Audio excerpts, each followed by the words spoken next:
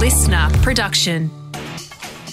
Good morning, sports fans, and welcome to your week-ending edition of The Scorecard. I'm Liam Flanagan, and this is your fast, fun hit of sport for Friday, the 2nd of July. Today, is the Tigers' AFL dynasty dead? More players head for the exit doors at the Broncos, and the Aussies light up the grass of Wimbledon, obviously. But first,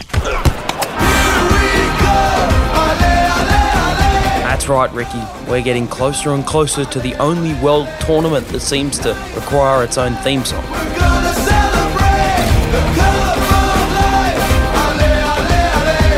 I'm not complaining. The Cup of Life is a banger, and the Socceroos now know exactly what will be required of them if they are to participate at next year's World Cup in Qatar. And for Group B, we have Japan, Australia, Saudi Arabia, China PR, Oman and Vietnam. The draw for the third phase of qualifying took place yesterday and sees Australia once again pitted against Asia's highest-ranked side, Japan, as well as Oman, China, Saudi Arabia and... Good morning, Vietnam! Thank you, Robin.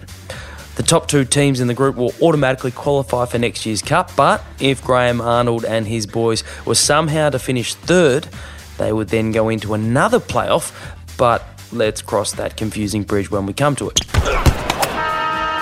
Let's be frank. Hi, Frank. The Brisbane Broncos have had an absolute stinker of a season.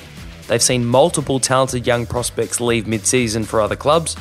They're bottom on the NRL ladder, and there is continued speculation that other big-name players want out. So it was refreshing when 4 days ago, first-year coach Kevy Walters stood up in front of the media and declared that forward Matt Lodge wouldn't be leaving before the end of the season. In fact, no one else would be leaving, so that the team can focus on footy. I've told Matt and his manager that he's not going anywhere, he'll be staying here.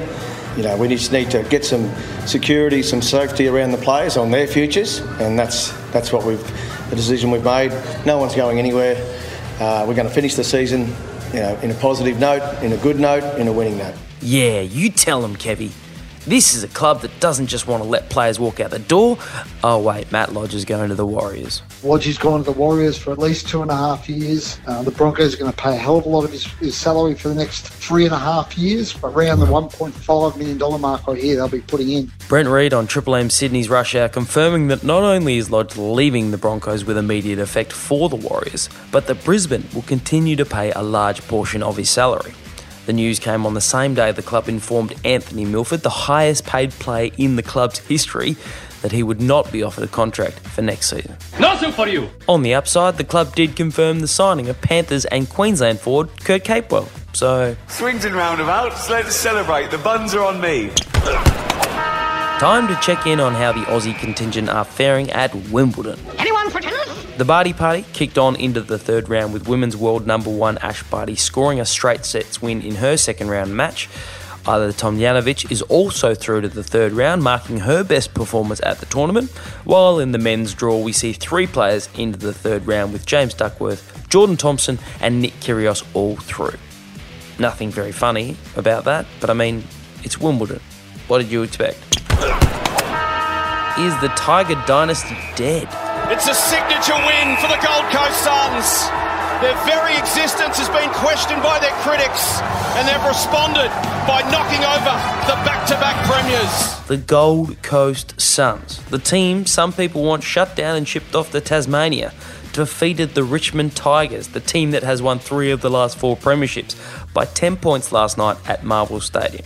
And Tigers coach Damien Hardwick puts it down to one thing. Confidence is a very, very funny thing within AFL. You can quickly gain it, you can quickly lose it. You know, our boys are just lacking confidence at the moment, which is surprising. That lack of confidence has many questioning if the Tigers' dominance has come to an end, as the loss sees them at risk of falling out of the top 8 by the end of the round. And staying with AFL, the last time Adelaide Oval had to host a game of AFL in the midst of a COVID crisis, South Australia's Chief Health Officer Nicholas Spurrier provided fans with this unintentionally hilarious bit of advice. If you are at Adelaide Oval and the ball comes towards you, my advice to you is to duck and just do not touch that ball. Well, despite the delicate COVID situation around the country, the Adelaide Crows match against the Brisbane Lions has been given the go-ahead to be held at the Adelaide Oval tomorrow. And wouldn't you know it, Nicola's only gone and broken the internet again. I have no problem with the game going ahead, but we do need certain protocols in place because my understanding is they're playing the Brisbane Bullets, and because they have come from Queensland, they will need protocols around testing prior to playing the match. Did you catch it? Let's slow it down. Understanding is they're playing the Brisbane Bullets. Yeah, the Brisbane Bullets are a basketball team, Nicola. Do you even listen to yourself when you talk? And that is your Fast Fun week-ending hit of sport. Enjoy your weekend of sport, whether you're watching it on the TV or if you're lucky enough to get along to a live game. I'm Liam Flanagan. Catch you Monday for another edition of The Scorecard. Listener.